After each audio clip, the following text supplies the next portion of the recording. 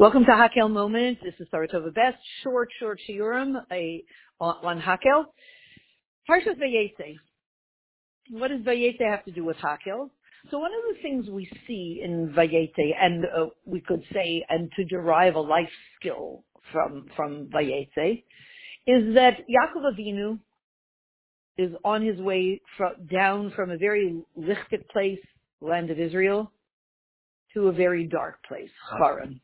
And we all know the story, why he had to go, why specifically he had to go there. He had to run away from his brother.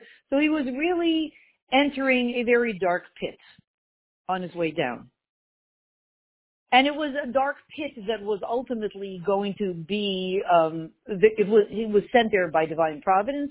And it was a dark pit that in a way had to happen. We were born there. His whole family was born there. That means us. So we all have situations like that in life where, we're going into something that we're kind of dreading doing. And afterwards we understand that it was really important that we went there because much was accomplished, but we weren't looking forward to doing it. Let's just say it like that. And so what do we do? Because life is full of those moments of, oh no, I don't want to go to the dentist. Oh no, I don't, let it just be such simple things. But we don't want to do it. And yet if Yivdo is Hashem b'simcha, number one, we want to assume if Hashem is sending me here, something massive will be accomplished in this mission. That's number one. We want to assume that. And number two, it's not a random thing that we're being sent there, or we find ourselves there. That's number one. And number two, then what do we do? Because how can you be the simcha when you're sent on these yet to become very important things in your life and in history, and yet I don't want to go. And really all day long, all week long, we have I don't want to go about different places. I'm going to say quite transparently, whenever I don't like traveling. And when I'm leaving home and going somewhere, I always have this feeling of, I don't want to go. I can't wait till I get home again. And yet when I get there, I'm saying, wow, it's great. I wonder why I didn't want to come here. It's great. I think I'd like to stay longer. Why rush home? So it's because we can't picture that feeling of, I don't want to leave behind the familiar. We can't picture what it's going to be. And yet there's always something remarkable about where we're being set. So what did Yaakov Avinu do? Vayifka b'makam. He stopped at the place of the Beis HaMikdash, and he stopped there, and he filled up.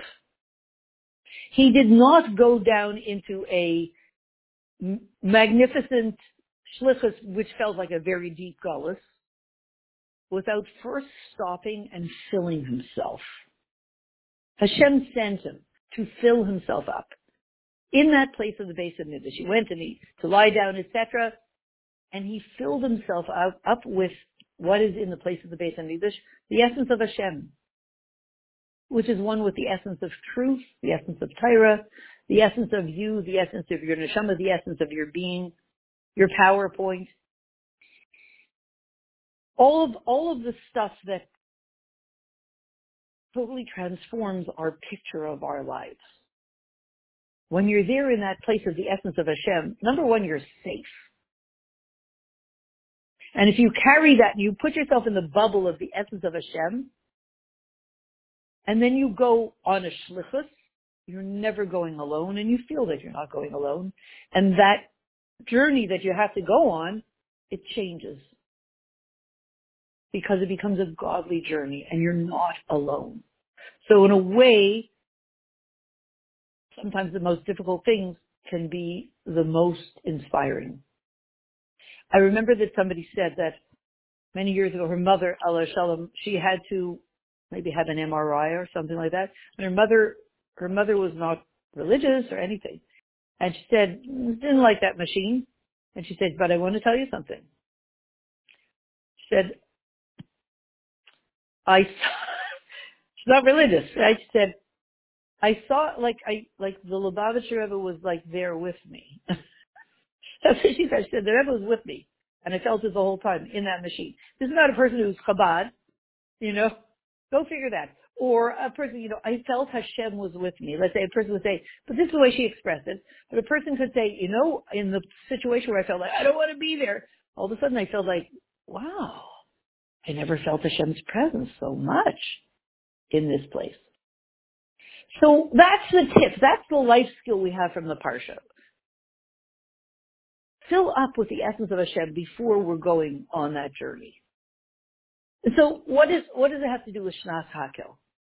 Shnas Hakel is the opportunity every time to stop at the place of the Beis HaMikdash before you're going on a challenging shlichus.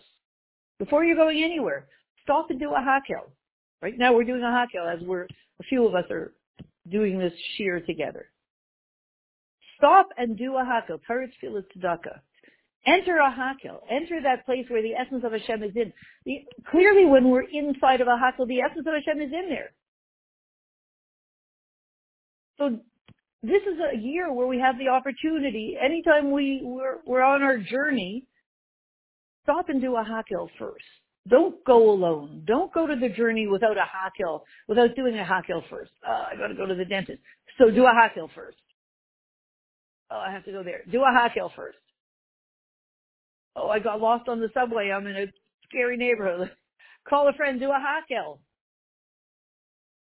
Vayiska v'makom. Stop at the place of truth, of the essence of Hashem, of Kodesh HaKadoshim. Stop there. Fill up with Kodesh HaKadoshim. Fill up. It's in there. It's inside the energy of the Hakel gathering. Fill up. And then continue on your journey. And it'll be a totally different journey. And of course, we can assume that since Hashem wants us to be doing Hakels all year, it's not just for my personal comfort that I should do a Hakel. Hashem has a bigger plan. He wants us doing Hakels all year. So he has his ways to get us to do Hakels, to inspire us to do Hakels like we need it. So, and what we can accomplish in the world, and what we are accomplishing in this Shnas Hakel, through these many, many Hakels that we are making and will continue to make all year, we cannot even fathom what we're doing. It's like we're filling up with the Kodesh HaKadoshim and sprinkling it out into the whole world. When you sprinkle Kodesh HaKadoshim energy on the entire world, and such a world that's so strange right now, what do you think it's going to do? It might look like the place is exploding because, oh my goodness, Kodesh HaKadoshim energy spread all around the world. It might look like it in the short run, but it's transforming the world from Galus to Geula.